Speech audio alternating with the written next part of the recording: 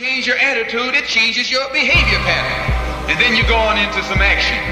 And we must continue to follow the dictates of our conscience, even if that means breaking unjust law. What do you call second-class citizenship?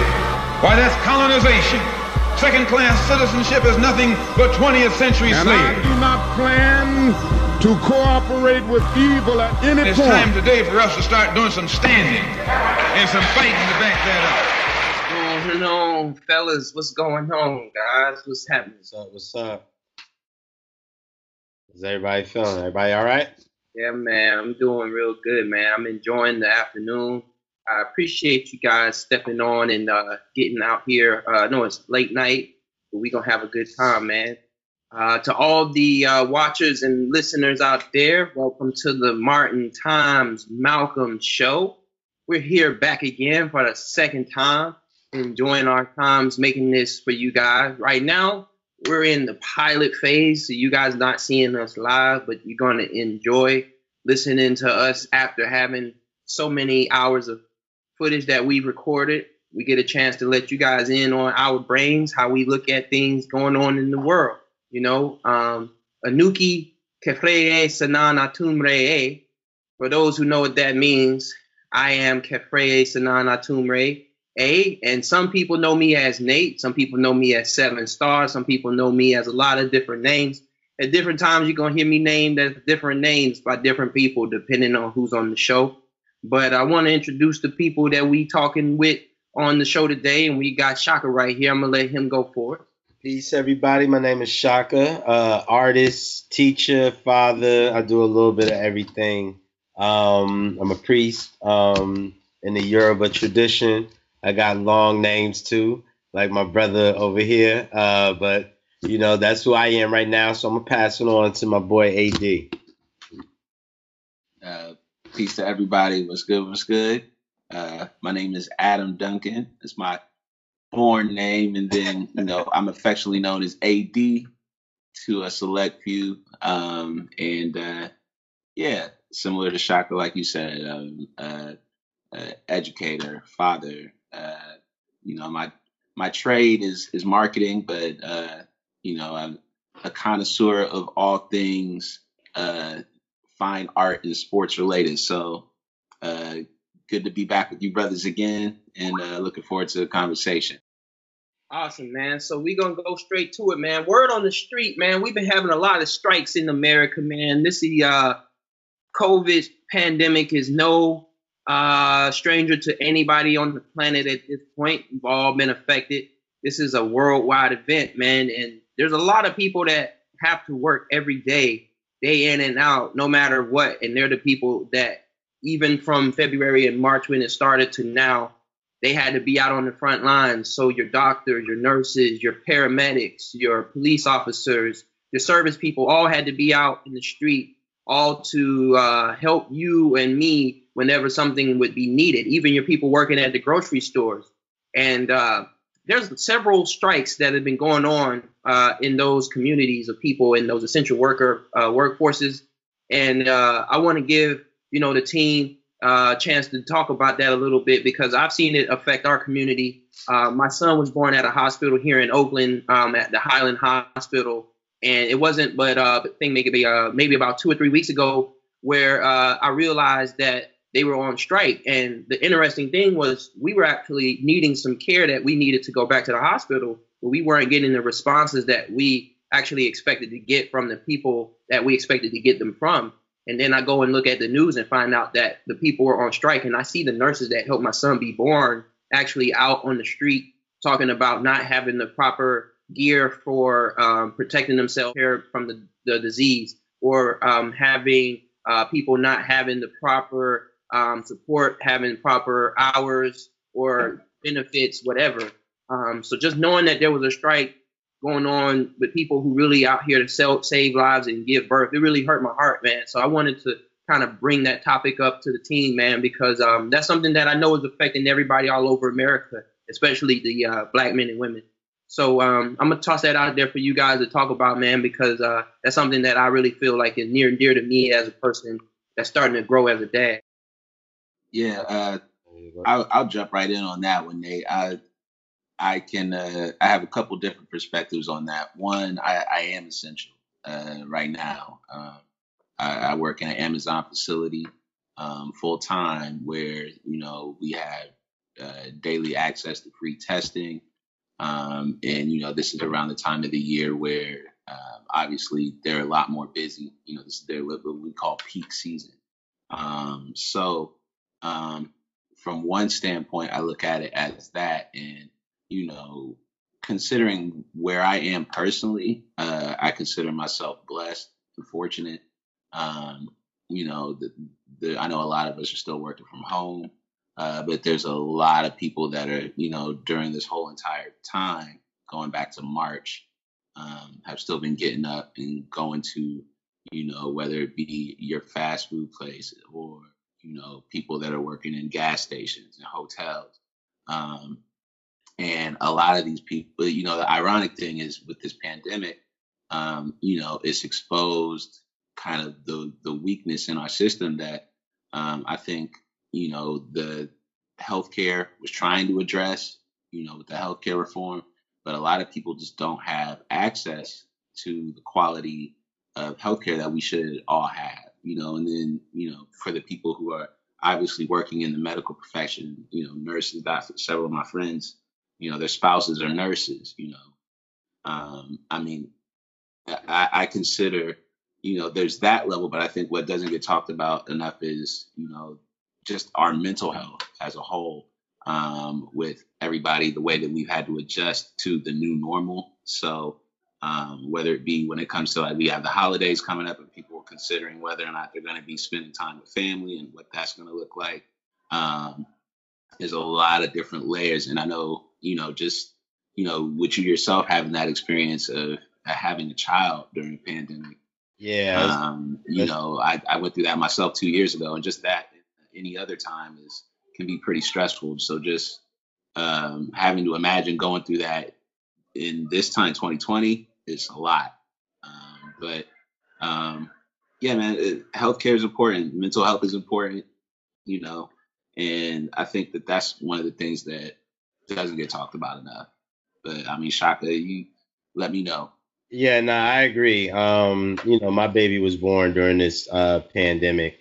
My son, and in Maryland hospital, and it was an interesting situation to be in. To see the healthcare workers in their full gear and trying to deliver this child. Me in full gear. Me only being able to go in at certain points in times. You know what I'm saying? Even going for doctor visits, I couldn't go in, when it was time for her to go in with the baby. And so it created a different feeling for delivering children, what I'm saying, for folks who had children during this time period. But also, like, I want to say something about essential workers. I think that they don't get enough credit, what I'm saying, because these are the people who are on the front lines. Like, you have folks who are in power, who are making decisions, who have not gone to medical school, trying to make decisions for our lives. And these essential workers are still doing the work, no matter what their politics are. And many of them have lost their families, lost their own lives. And we owe a great debt to them. And I think that folks who are not essential workers need to take the advice and stay your ass home. That's such a fact, man. I think that we get to a point where we take for granted the living in America fact that we got a system and so many systematic things that we get used to having. They're usually run by people, and it's difficult to appreciate that. But this is one of those times where we have to learn how to appreciate that. As we go into the next thing that we're going to talk about, I wanted to make sure that the audience understood what we are bringing to this, community. And the name of the show being Martin Times Malcolm. And I know that you guys might be out there wondering, like, what in the world are you guys talking about? Is Martin Times Malcolm? Like, why did we come up with this? So I wanted to take a few minutes and share with you guys where this name came from. everyone on the planet, I know anyone listening to this video knows about Martin Luther King and his sacrifice, and knows about Malcolm X and his sacrifice, and the impact that they both had on communities during their lives and after. A lot of their lives were appreciated posthumously, and the communities that they've affected in a way have kind of separated, where you see now, where I see the community of people who call themselves conscious, they kind of fall in line looking at Malcolm X as like a messianic figure, or at least a top level figure in their movements, in the level of like what we aspire to. And then you also see Martin Luther King representing that as well. And, merging those two thought waves was so important to me, because coming from an educated and conscious background, I see the educated communities that I've always been a part of kind of highlighting the readings, the teachings, and ways of Martin. And then I've always, as a part of my conscious community, seen the highlight of Malcolm. And, I always thought, as having conversations with some of my bros, even on this call, I had conversations with myself, even thinking about what would it have been like if Martin never got assassinated and Malcolm never got assassinated, and they lived to live these days out, and they got a chance to see what we're going through and have a chance to comment on it. Everybody saw the Malcolm X documentary, and man, that was a big one for me. I'm not sure if you guys saw the Netflix documentary on who killed Malcolm X, but yeah, that's the one I was wondering if that's what you was talking about. The more recent one, yeah, the Who Killed Malcolm X documentary. Watch that. So, I mean, what came out in it was pretty much the person who killed Malcolm X came out of the mosque from Mosque 25 in North New Jersey, which is where I'm from, which was a mosque that I frequent. You know what I'm saying? And so, like, it was, and some of the people in the documentary I, like, saw and I knew, and grew up, I'm from North New Jersey, born and raised. And so it was interesting for me and gave me a different perspective on that time period and what was going on, And when I think about like Martin and Malcolm, I think about their two positions, right? Like one was a reformist, Martin Luther King, we all went to his school, big ups to Morehouse College, you know what I'm saying? Dr. Martin Luther King Jr., alumni from Morehouse, a civil rights leader, amazing civil rights leader, worked with SCLC and various organizations. I think that, Martin's reformist political movement kind of compared with Malcolm's radical revolutionary movement. And although they were moving in two different directions, helped to make gains together. So, true indeed. And that's actually, Shaka, let me jump, because one of the things that I think is the great thing about why we named it this is because I like to look at it, and this might be revisionist on my part, but from what I understand, and what I've learned about both men and the journey, as far as their trajectory and the path they were on, by the time, and of course, both of their lives were cut short, premature. Right. But at the time when they were both taken out, they were actually, in my opinion, they were moving closer together. It was like at one point, and I think that's the narrative that we hear a lot, regardless of whether have gone on to college or whatever, but far too often we get the depiction of Martin as a peaceful pacifist, from the Gandhi teachings, and Malcolm as this extreme radical revolutionary figure, the Nation of Islam. And I don't think they were that far apart.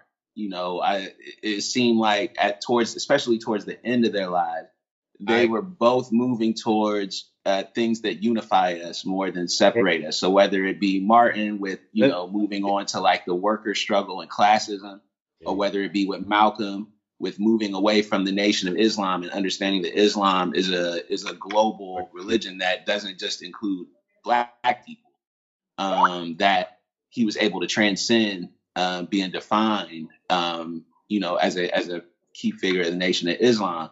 And when you spin that now, a good friend of all of ours, we won't say his name, but I remember him sharing a story about going through a PhD program at the school at OSU. And, he was in the African Studies program. And his first day in this PhD program, he's a TA, he's a teacher's assistant, and he wore a Malcolm X hat. And the student in the class was offended, to the point where he got feedback from the professor saying that a student felt threatened by him wearing a Malcolm X hat. And, needless to say, he wasn't, there was nothing that came behind that, but it was just surprising that someone, Caucasian would feel threatened by a teacher wearing a Malcolm X hat. So I think it's on us to redefine that narrative about, what Malcolm X truly stood for. And at the same time, what Martin stood for. Well, I think that I hear what you're saying. I think that we don't want to take away from Malcolm's radical revolutionary history, though. You know what I'm saying? Like, even though he did move into away from Nation Islam, he actually started moving towards African freedom movements in West Africa. You know what I'm saying? And so, although yes, he did believe in a more humanist approach to Islam, his politics still remain the same. And I think that we don't want to take that away from him. And then also with Brother Martin Luther King, yes, you're right. They did start pairing a little bit closer to each other as they got close to their death. Dr. Martin Luther King Jr. led the People's March and stuff like that. But he was still a reformist. He still believed that there were, we could reach the mountaintops. And I don't take anything away from that. You know what I'm saying? Right. At the same time, that's who he was, Right.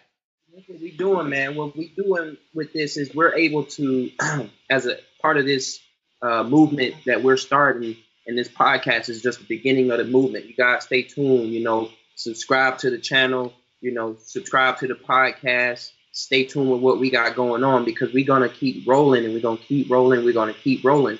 But the reason why we did this is because we're using the power of what built Martin and the power of what built Malcolm. And there's a mathematics involved with that, because you see the X, and that's just like saying Martin times Malcolm. And so that's the power. You get the intelligence and the power. I see that Martin, to me, represented a man of responsibility. And I feel like Malcolm represented a man of truth. And together, I want to represent that for our community and instill that sense in our Black community, Black men, Black women, Black children, for the Black family. More often than not, in our community, we're going to need more role models. And I feel like it's important right now as we move into 2021 to start thinking about being creative and to create as opposed to consume. We're going to be consumers because we have to eat, but we're the number one consumer in a lot of markets. And I don't have a problem with that. But what I do have a problem with is the lack of creation and production that we have as a community. So I have to start that within myself and my team. And we're together going to create what I hope is a great production for you guys. And so that's the reason why we obligated that out by putting Martin and Malcolm on there. Like, once you put yourself out there like that, you got to come hard, So that's the reason why. That's concerned to that. Like, I like that. Like, you know what I'm saying? When I think of like Martin, I think of like the heart, right? And when I think of Malcolm X, I think of like strength, right? And I think that they both was the symbol of like the mouthpiece. Like, they both spoke truth to power. You know what I'm saying? And so it's like you use that heart and that strength in order to back up what you say. And I think that's what they both did. Totally, man. So moving on to another topic, man, this gets a little bit light. We're going to talk about something that affects everybody, man. This is where we had a water cooler. When you guys do a good workout, you go out there, you do your 5-minute run, then you stretch, and then you get into your real workout. You know what I'm saying? So this right now is a little stretch. You know what I'm saying? So we doing the water cooler, and we're going to bring up a little light topic, man. I'm very proud of LeBron, even though, honestly, admittedly, not a LeBron fan. I am the fan of any Black man that's out here doing positively in the community for other people and doing it for other families, because as an athlete, he's blessed with an opportunity to create legendary status for himself and generational wealth for his family. But what he can do for families outside of himself and that impact, it does matter to me, regardless of what he does on the court. And the fact that he built a school in Ohio, man, means a lot to everybody. It definitely means a lot to me. And that's a goal that a lot of people have had, in the conscious community. Everybody heard of Omar Johnson and how he's tried to have a school and how he's raised money. And I don't know about y'all. I haven't seen a school yet. And so considering that, I always want to kind of think about how, you know, an athlete was able to actually create something and get it on the ground, get it built, get it established, and actually had students in it already. Like, it's actually starting to be a part of the conversation. It's no longer a part of like the imagination of the community at large. So, you know, I'm just sitting there like, now that he's won a 4th championship, now that he's a little bit more, you know, acclimated with his legendary status, should he be doing that in other communities other than the one he did in his home? Like, that could be looked at like a good prototype. Could we spread that out in the other communities and affect the other communities, man? Like, what y'all think? I got to take this one first. I'm sorry. So I'm going to be the first to admit LeBron's my guy. That's the shortest, easiest way I can say that. But, you know, I obviously from Ohio, watched LeBron. I got the opportunity to see him play once in high school, his senior year of high school. And I came back, you know, that was like my second year in Morehouse. And I told everybody, like, this dude is about to be a beast. So, you know, obviously being from, you know, Ohio, we've had other great, you know, athletes, but LeBron, you know, is a once in a generation type talent. And the fact that he's been able to not only meet those expectations that he had at such an early age, but exceed those, and do it in a way that represent himself, his family well. You know what I mean? Like, a lot of people will go to like his off the court things like the school, or just the fact that, you know, he's been a good example, you know, and proud of all of that. That said, one of the things that I remember, you know, when we all went to Morehouse, a lot of us, you know, I probably going to get the quote wrong, but I believe it was Benjamin Mays that said, you know, the point of us matriculating through Morehouse is to go and learn and then take that knowledge back to our community. So to answer the question about, you know, should LeBron be doing, you know, this type of work in other places, certainly he has the resources to do it. And I'm sure that, like, you know, he's active in the community in LA. You know, I was aware of some of the things he did while he was in Miami as well. But I think more so the real impact in his legacy is just like, you know, raising the consciousness of where, you know, when we all grew up in the era of Jordan, and Jordan infamously said Republicans buy sneakers too, you know, and I think even earlier in LeBron's career, he was hesitant to, you know, be vocal about, you know, injustice, where it was going on here in the U.S. And that's something that slowly he came around to. So I think when you look at either, you know, him or somebody like a Kaepernick, you know, you have the quote, they walk so that others can run. And obviously now we see a trend with a lot of younger athletes being vocal and speaking out. You know, LeBron is a part of that. So I think that is a bigger part of his legacy, and obviously the championships and all of that, you know, validate that and just amplify his message. I agree. I think that LeBron, he did an amazing thing by doing this. He helps many single Black women, you know, many single families, you know what I'm saying? Just is an amazing thing. I think that for any athlete, any person that tries to make that type of effort, I applaud them, right? I think that it'd be great if he teaches other folks how to do it, you know what I'm saying? Or how to, you know, achieve that, you know what I mean? But outside, I really can't put too much on someone who does something like that, right? Like, when you decide that you're going to build a school, as long as you're making sure that there's some sort of like good curriculum and that they're getting like what they need, man, you've done your part, man. I think that we need more folks to say, you know what, I'm going to step up and do that too. You know what I'm saying? Or I'm going to make sure that I'm supporting people like him. You know what I'm saying? Because we have a lot of folks in the community that say that they're going to do certain things and they don't do it. You know what I'm saying? And so we have to be able to, you know, one, strategize together and make sure that, like, when people have good ideas like that, they have folks that's going to back them. You know what I'm saying? And that person that has that good idea actually has good intentions. You know what I'm saying? So I think LeBron had all of those things. You think that people should reach out to LeBron and say, you know, like, let's say you had a school project and you wanted to do something. Do you think that he should be like listening to people put together proposals? Should people be going to him and saying, hey, Can you help us market this? Or should we be looking at that like, because I mean, I look at it like this man got enough clout to do things that get done. If he has his name on something, most people are not going to block it. You yourself going to do something, going to have a hard time to accomplish the same thing he can do with a phone call. That's true, but I understand, like, first of all, I think we need to spread the responsibility around the community. You know what I'm saying? Like, spread the responsibility amongst the celebrities, right? So, like, if we're putting all this on LeBron, I don't think that is fair for us to jump on LeBron all the time about X, Y, and Z projects. If he's down for it, great. You know what I'm saying? But if not, then what's up with some of these other athletes, you know, who haven't done anything? You know what I'm saying? At what point does it become a community thing and we're coming to the athletes like, hey, you know, you grew up here. So now how are we going to help us move forward?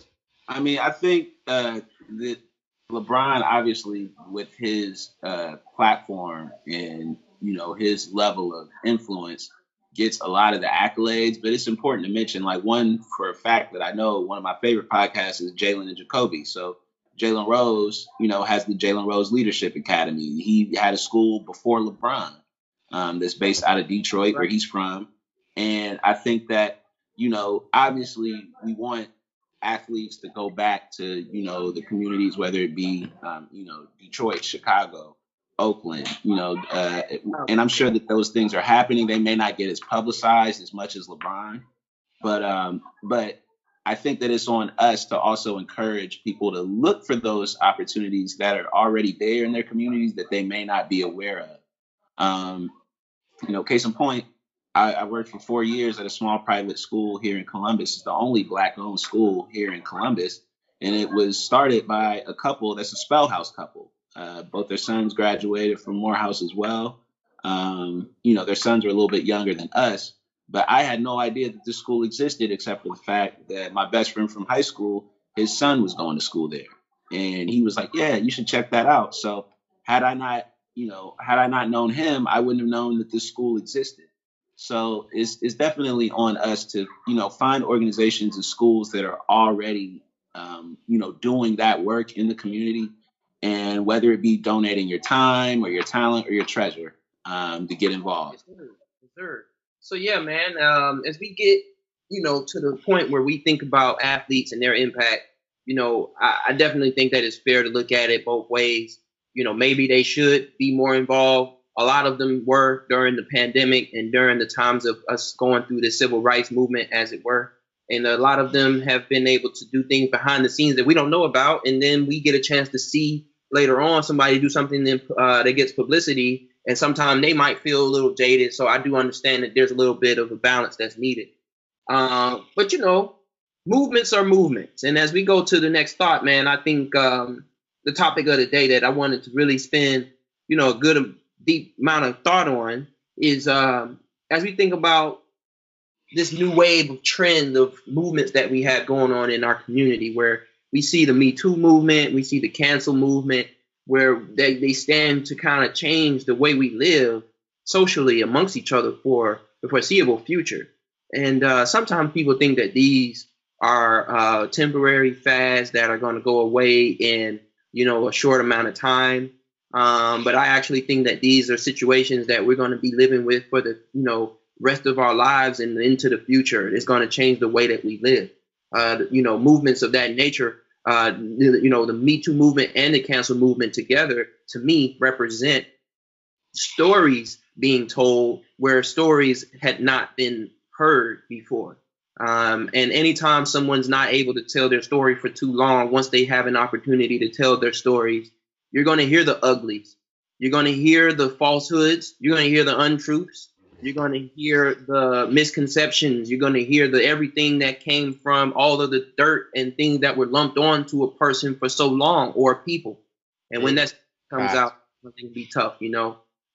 So I want to get a chance to talk about the idea of whether or not, you know, these types of movements, of storytelling movements where things are changing, y'all, is that just a new a wave? Is that the wave where we going to in the future? Or is that just a trend? And if it's the way we're gonna live, how should we, you know? I think Me Too movement, right? First of all, I think we need to put a disclaimer. First of all, is three men, right, on this podcast, right? I don't think that we necessarily we can, what was it, sympathize, not empathize. I don't know how it goes, but like I think those were serious, very serious cases. You know, some of them of rape, some of them of you know, molestation, stuff like that. I think that these women definitely need a platform to be able to tell their stories. You know, things that happen, especially with powerful men. You know, having the ability to be able to, you know, get away with it. You know, I think about certain folks, like I said, Bill Cosby. I don't know if y'all heard me, but you know, and he ain't the only one. You know what I'm saying? There are tons of white men, old white men, you know, who have gotten away with some of the dirt, you know, that they've done. You know, I think that the Me Too movement, there's a lot of copycats. You know what I'm saying? There's a lot of you know, actual serious, you know, situations. And I think that because it's become such a big movement, it's hard to kind of place each and every case. I think every case is a case by case thing. You know what I'm saying? That we have to really look at. You know what I'm saying? So. I think that with especially with, I guess, the more recent version with cancel culture, I look at it slightly different. I look at it as, I've been saying for a long time, with all the technology that we're surrounded with, whether it be smartphones or laptops, tablets, whatever. And you notice the same thing with social media, with Vine and Twitter and now TikTok. It's a symptom. It's not the problem, but people are attention span. So whether you're talking about clickbait and the way that, you know, people jump on certain news stories, and certain news stories are almost like promoted by the media. That, you know, the news is in the business of, you know, at the end of the day, they have advertisers. Advertisers are interested in viewers. So, you know, the news, even that in and of itself, their job is to, I don't want to say sensationalize what's going on, but obviously when it involves high profile figures, celebrities, it's going to generate more viewers. So I think that, you know, going back to the point about stories being told, you know, we now live in a time where it doesn't have to, you don't have to go to a major media outlet for a story to go viral. A lot of these stories originate from a Facebook post or a Twitter post, and people react. And I think the danger in that. Is it a fake way for it to be like cancel? Like when you say cancel culture, is it like a fake way to keep accountability for like some of our celebrities? Like when I think about like cancel culture, like it's supposed to keep people accountable, right? I don't like, even look at it as cancel culture as much as I look at it as outrage culture. I think that there is a certain segment of the population that, and this is similar to even if you don't go on social media, if you're just somebody that watches the news regularly every morning, or somebody that goes to check their timeline and mentions as soon as you wake up, you know, it's the same thing, but there is almost like a constant cycle of things to be outraged about. We as Black men are in a convenient spot where we are impacted in some ways. Some of us are working in places where we're impacted by having to support these types of situations. Some of us are in relationships where we have to deliver certain levels of support. And so I guess that, you know, one of the things that I'm curious about is with the movements as they are when it comes to, you know, outrage culture and the difference between, you know, somebody who has a valid reason, as it were, or somebody who's a copycat. How do you feel like supporting one or the other? Is there a way to delineate between what you would say is a copycat or something that you would have, what would it take for you to feel like something you would support versus not support? I think we're talking about two different movements, right? Like we're talking about like the Me Too movement, right? Copycats versus, you know, actual serious cases, right? Like, so, I don't want to be the judge of any of that. You know what I'm saying? At the same time, like things like that do happen. Some men, you having your own character, having strong character, hopefully to help you deflect from many of those situations. You know what I'm saying? At the same time, you think about like our grandfathers definitely are not us. You know what I'm saying? Probably couldn't even handle some of the culture that you see in the workplace. There was a funny SNL clip where I think it was Keenan. He was supposed to be like this old black cop, and there was this like white dude, like this young white dude, and the women were upset that that the young white dude was like hitting on them and calling them baby and sweetheart and stuff like that, right? And so the black guy was like, he was like, I'm sorry, ladies, for calling you about talking about your sweet thing. That fat rum round girl. I sop you up like a biscuit. Right? And the girls are like, oh, Uncle Charlie, just stop. You crazy. We gotta fire him. He's just an old man. That's right. Honestly. I mean, well, that actually is an exaggeration. That's a whole different conversation, Sean. But no, there's a certain privilege that you get when you have lived to a certain age where can nobody really tell you anything. You can say whatever. It doesn't matter if there's women or children present. It doesn't matter. The same as the young executive, whether black or white. Cancel say sweetheart accidentally. Well, context matters. His wife. I'm just saying. Context matters. You know what? One of the things that I think perspective is important. I think it's dangerous to use the word copycat because a lot of these people whose stories we're hearing about, they don't have any incentive, to really come. Like some of these women, these stories are decades old, right? And it's not like they're trying to get a book deal or they're going to get any major, but I think that by other women speaking up, it has made a more comfortable space for more people to come forward. So, regardless of whether it was decades ago, it was yesterday. And I think also just, a little bit of my work experience, whether, when I was educator, and I'm sure you could relate to this as well, like when you work in a work environment that is female centric, that is where you're working around mostly women all day, and you hear some of the stuff, that they go through, whether it be dating or just, being out in the social world. And then, obviously having a daughter adds perspective to that for me.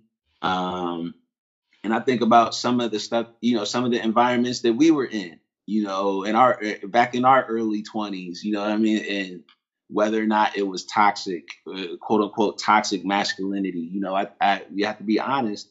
I would say yes. You know what I mean? So I think that I got a question. Yeah. Is it time yet to talk about toxic femininity?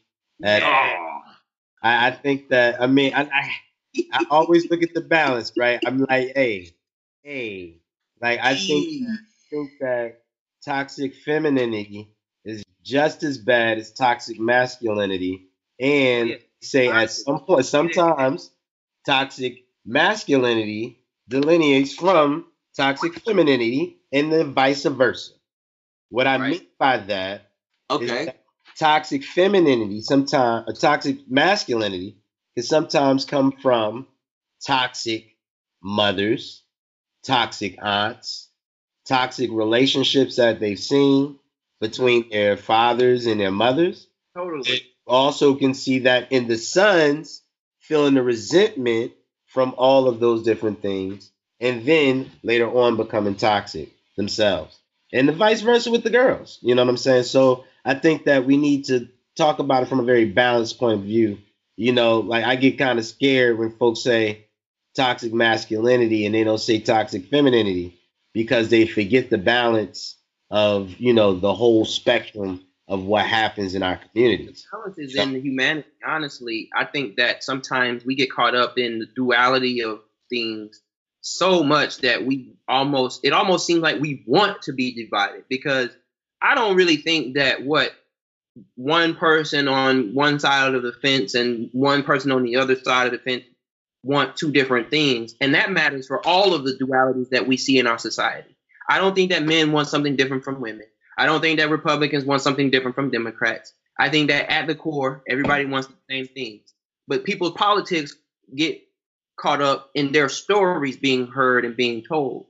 And so I think that, for us being men, regardless of what we went through and regardless of what people on any other side of the fence that we represent go through themselves, we have to start learning how to have building bridge conversations, because the reality is that we have to learn how to be that glue. We have to sometimes be the person that supports the people who are finally getting a chance to tell their stories.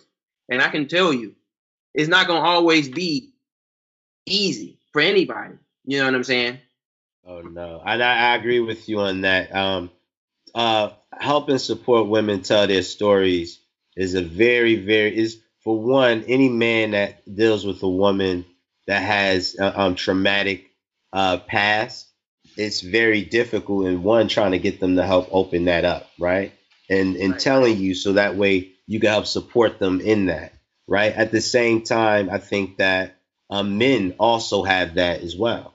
Oh, yeah. Because what I'm saying, I think that sometimes we try to, look at us men as like, these perfect creatures, what I'm saying? We can like fix it all. At the Right. same time, I think that we also come with that same mental health situation that, our sisters are sometimes under.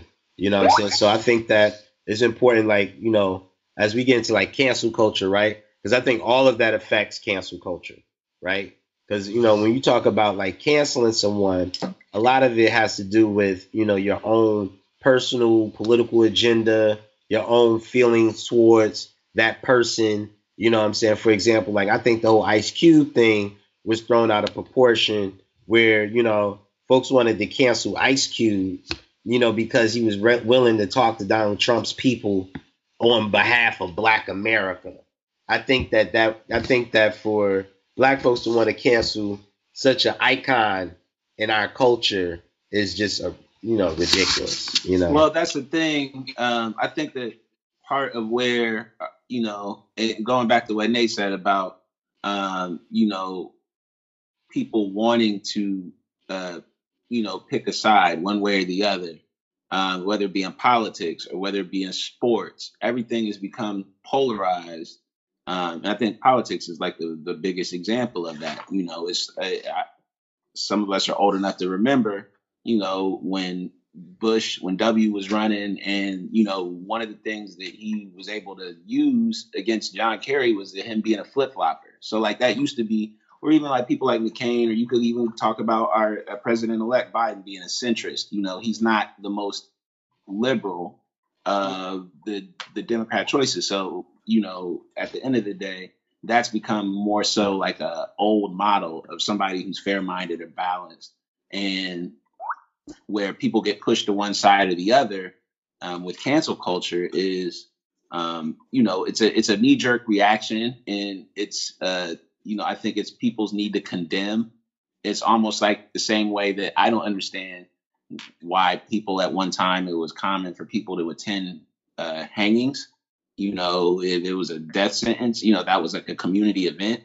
And it's eerily similar to, Right. The scene in the Western where they hang the bad guy, and, people are there with their children watching a man be executed. So I think that it's easy for people to throw stones and overreact when they see somebody that's easy to point to as a poor example. Right. Hold on. I think there are some folks that need to be canceled though. I ain't gonna lie. There's some folks that need to be canceled though. Like, I don't think we should take that option off the table completely. I think that there's definitely some folks who have gone over the line, and it's like, you know what, man, cancel. Like, I think that we should reserve the right, what I'm saying, as a community to say, you know what, you are not living within our interests. and you got to go.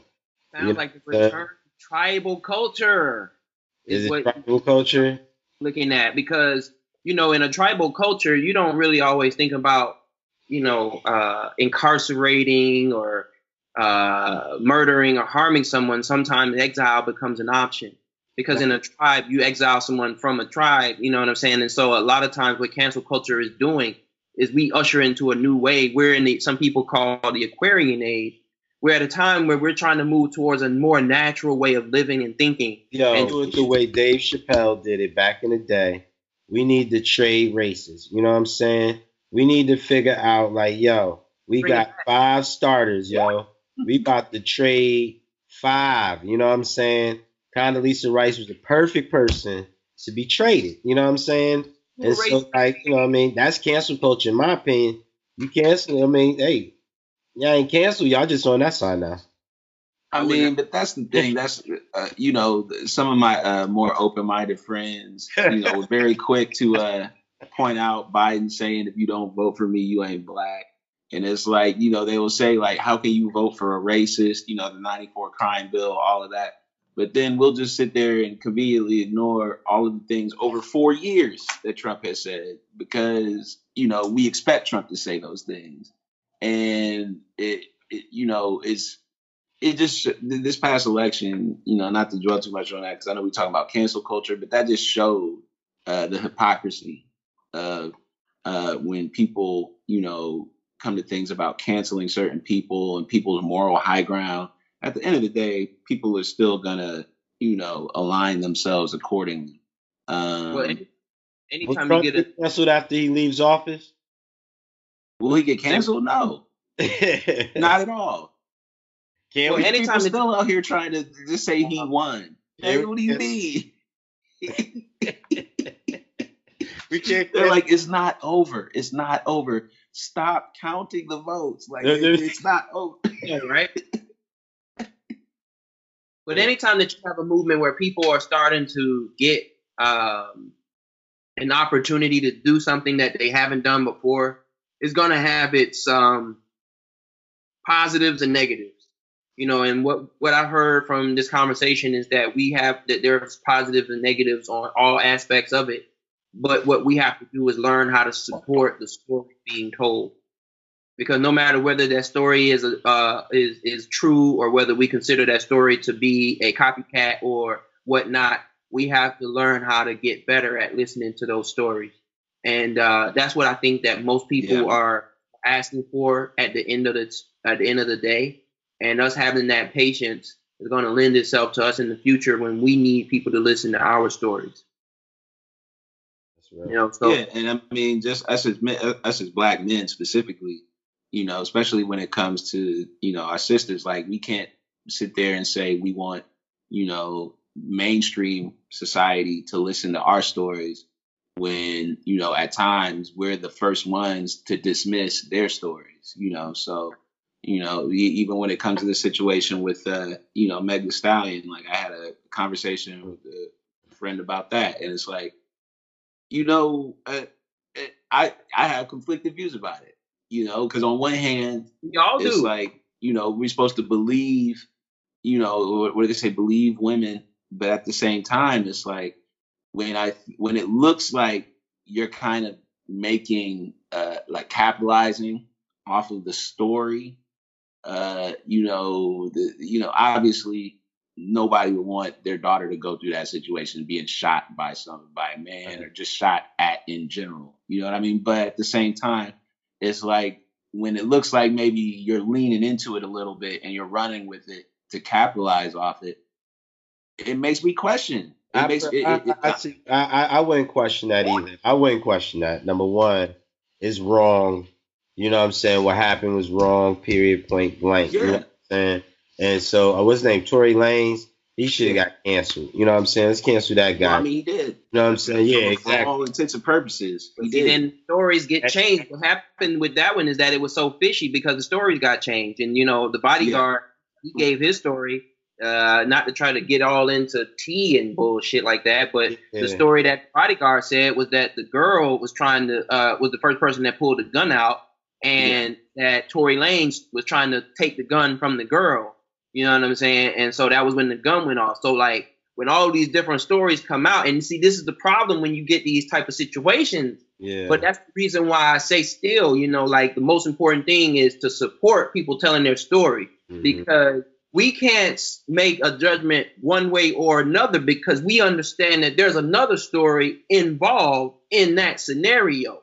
And so when we get to the point where we're talking about canceling, we do have to make sure that before we make a mistake as a society, we understand the true story and we know what the story is. And that was my stance on the whole Meg Thee Stallion thing, not to try to go into it too much, but my whole stance was like, I want to know the truth, because I know men are not always guilty, and I know that women are not always innocent. And so in order for me to make the accurate judgment and make the accurate call for what I would do, I'm not there. I'm not the police officer. I'm not the bodyguard. I'm not the call. Messing with the girl. I'm not the girl that messing with the good dude. I'm not the girl's friend that's messing with the other girl that's messing with the dude. I'm not none of those people involved. But if you're asking me what I would do, I'm going to have to tell you that before I can make any statement, I got to know what's really going on. You know what I'm saying? And so the reality is most of the time we're not really impacting situations anywhere. We're innocent bystanders, and we're making judgment calls on stuff that's going on outside of us. But that's still shaping the community we live in. So that means that we're also a part of that cancel culture. Exactly. Like, you know what I'm saying? Everybody in our own feelings and our own thoughts. And you think about, like, not only celebrities, just regular people sometimes go crazy over Instagram or over Facebook or whatever. You know, how many likes they got. You know, how many did they not get? You know what I'm saying? Yeah. This picture, how this picture look. You know what I'm saying? It's kind of made us turn inward and sometimes, like, you know, disassociate ourselves from others. You know what I'm saying? And put a lot of us in, like, a very lonely place. You know what I'm saying? I mean, one of the things with just, you know, the cancel culture as a whole is kind of an extension of where, you know, in other countries where maybe they have a more traditional, like say they have like the Queen of England, you know, they have a royal court. But it's like here in America, we don't have that. But it's like our celebrities become that. And, you know, one thing that regardless of whether it was Michael Jordan or Michael Jackson or Bill Cosby or any of these figures, we've seen that, you know, they're humans, you know, and that they have flaws just like the rest of us.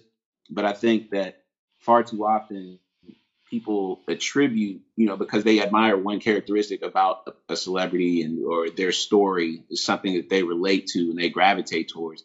And then they put all these other things like, you know, we all was in college when Kanye was coming up. Right. You know, a lot of people canceled Kanye.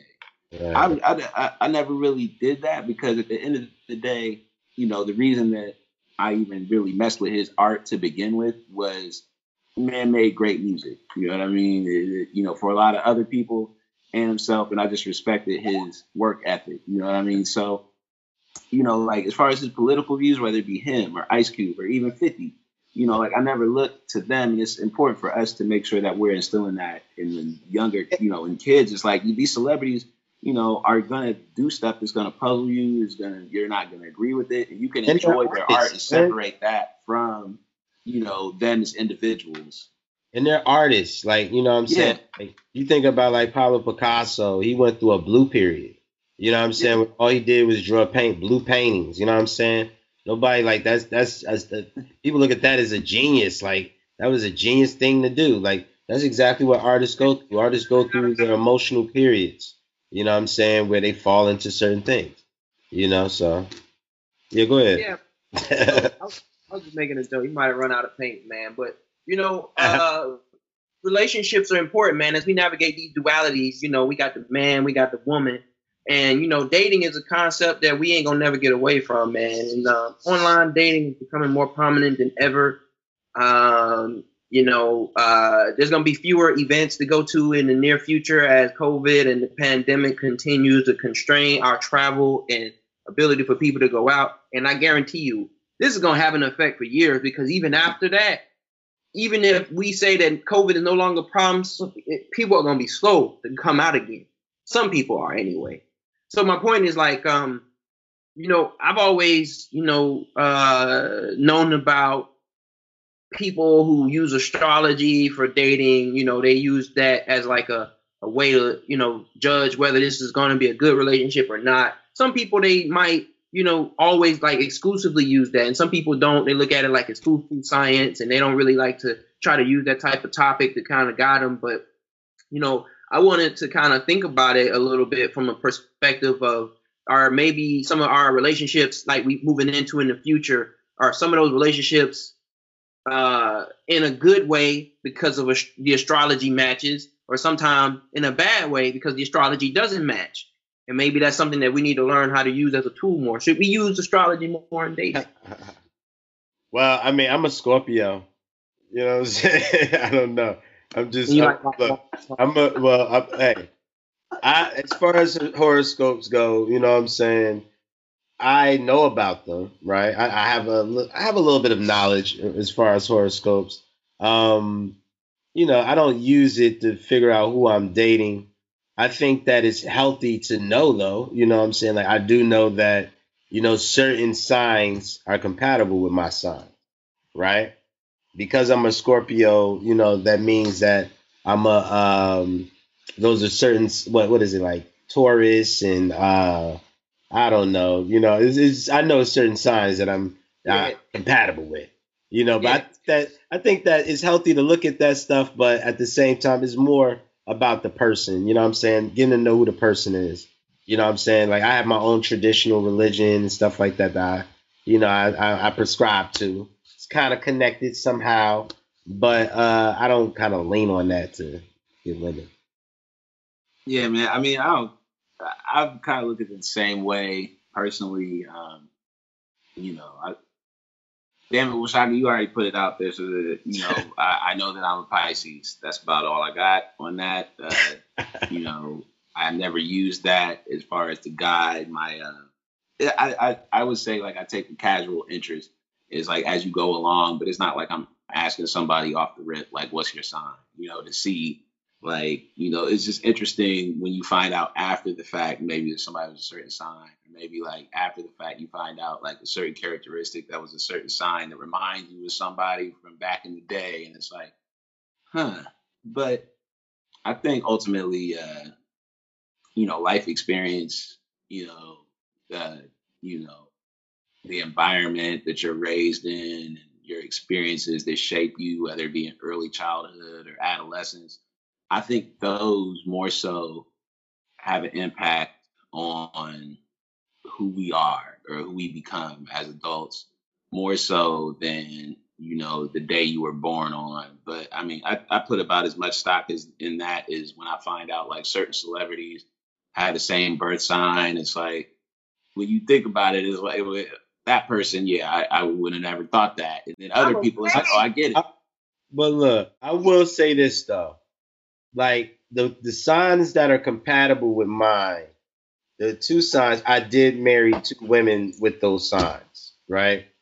So I got to put it out there. And then like two of my long-term relationships was with those two signs. So I don't know if that's something in it. I'm just looking this shit up. It's by accident.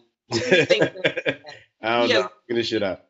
We as a community are really missing an opportunity, man, because, I can guarantee you that there are going to be some women that you date that are going to run through their whole astrology compatibility, whether that's right or wrong, whether you know it or not.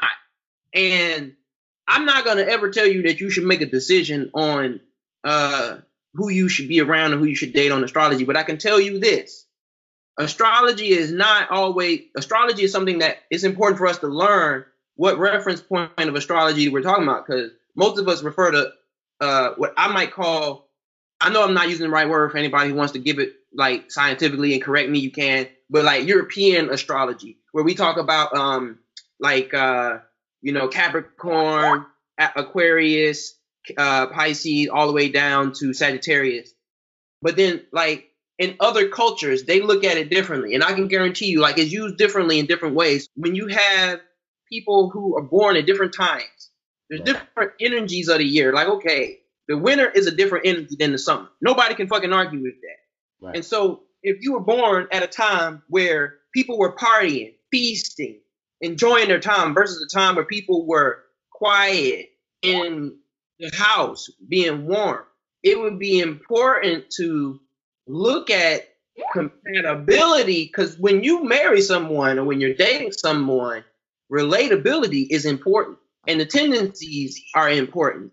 And so what I would say is, like what I was about to say earlier, is that like in Korea, I spent some time in Korea, and if a person wanted to get a job in Korea, they're going to want to know what your astrology is, and they're going to match it with the other people that already work there. If they think that your astrology does not match the environment of people that are already there, they're not necessarily trying to pick on you. They're just not going to put you in the environment with those people. You know what I'm saying? You do. And You know so, that they brought that into like business culture now, right? Like in business culture, they give it it's like I It's a forgot what they call it. personality assessment. Personality, yeah, like kind of like Yeah. personality assessments. They got like numbers and stuff like that, right? They break people down to science like that, and who to put with who in order to make better outcomes. You know what I'm exactly. saying? Yeah, and like I agree with you. Like I think what's important is to know for yourself your own horoscope. Like AD said, he knows he's a Pisces, right? So if I'm not mistaken, Pisces are very social creatures. They care about their friends a lot.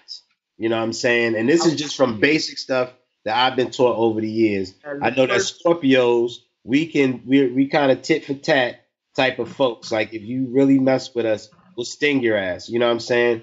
But we're kind of back into a corner. We'll kind of hide until like unless we think that we really in some trouble. You know what I'm saying? And so like I know that about myself. And like anybody that I deal with, I would let them know like that's who I am. You know that's the what I'm saying? important thing to know. Like, and different personalities are going to interact with each other at different rates. Right. And so, you know, what I would say is that it's important for people to understand that your horoscope is not just your sun sign. What you're talking about is your sun sign. And if you were to study your sun sign, you'll always get that information. But there's so much more information. If you go on a basic level, you'll learn that you're Pisces, you're Scorpio, whatever. But that's the planet that your sun was in. But there's your sun, your Venus, your Mercury, your air, all of those are matter. So you got your birth chart. And I'm not going to try to get too deep into that right now, but it's way more than just your sun sign. And your sun is the leader. And so this is the way that, you know, you have to look at astrology if you're going to use it for any kind of compatibility or for understanding yourself. Your sun is your leader. So like for me, I'm a Virgo, and that's going to be my leading sign. Virgo tendencies rule my being. But on Mars and Venus, I am a Leo. And Venus is my interaction in terms of intimate relationships. Like Venus is love. So like the tendencies that I have that relate to relationships and love come from a Leo's perspective. And also with Mars, that's my personality on communication and conflict. They also come from a Leo's perspective. And so since I understand what my planet Mars and Mars and Venus are in, it allows me to have a little bit more insight, because in a way, my personality when it comes to love and my personality when it comes to conflict and communication is almost opposite than my Virgo sun sign. And so I would encourage you to know what your birth chart, where all the planets are. I know for Scorpio, we're passionate, right? Like we're passionate beings, and we're also fiery lovers. You know what I'm saying? Like, you know what I'm saying? We get some in the bed. So I mean, everybody know that about Scorpios. You know what I'm saying? That's just. Oh man. I think we had a great talk, man. I think we went through a lot of good things, man. And so the audience got a chance to see us talk about some serious topics, a few light topics, you know what I'm saying? Shoot the shit, you know what I'm saying? So I want to give everybody a chance to know how to reach us, you know, because we are a movement. And I can't stress to you, man, I've known these brothers for almost 20 years. And the bond that we have is everlasting. And honestly, these conversations are going to happen regardless. And it came to a point where we decided that we should start sharing these conversations with our community, because there are certain insights that we get from the conversation that I think that we should be able to share. And I hope that you guys were able to share in this conversation and enjoy some of it as we open ourselves to you guys. You know what I'm saying? Like I told you what my name is, and you can find me If you want to reach me on my Instagram, you can find me at doing my best with no T. You know what I'm saying? And you can also find our Instagram for the page, Martin X Malcolm. And I also want to let you guys know that soon we're going to be coming out with a lot of other things. So just stay tuned. Yo, me too, yo, Shaka at Shaka 1962. I had to throw that out there. You know what I'm saying? Shameless plug. Where can they find Shaka? You know what I'm saying? At Illustrations, at Shaka 1962. All of that. I'm going to put a highlight up on the board so that they see what your name, how it's spelled. You know what I'm saying? Because when it comes to them IG names, man, can't nobody ever spell them shits. AD, man, how can folks get up with you, man? Man, they can get up with me by tuning in to the Martin X Malcolm podcast. I'm on IG, but this is how old and washed I am. I don't even know what my IG is. I have some followers. I've never posted on. I wasn't even on IG. I still wouldn't be on IG if it weren't for Versus. That's the only reason I have an IG. So that said, stay tuned. And next time I have my IG for the people.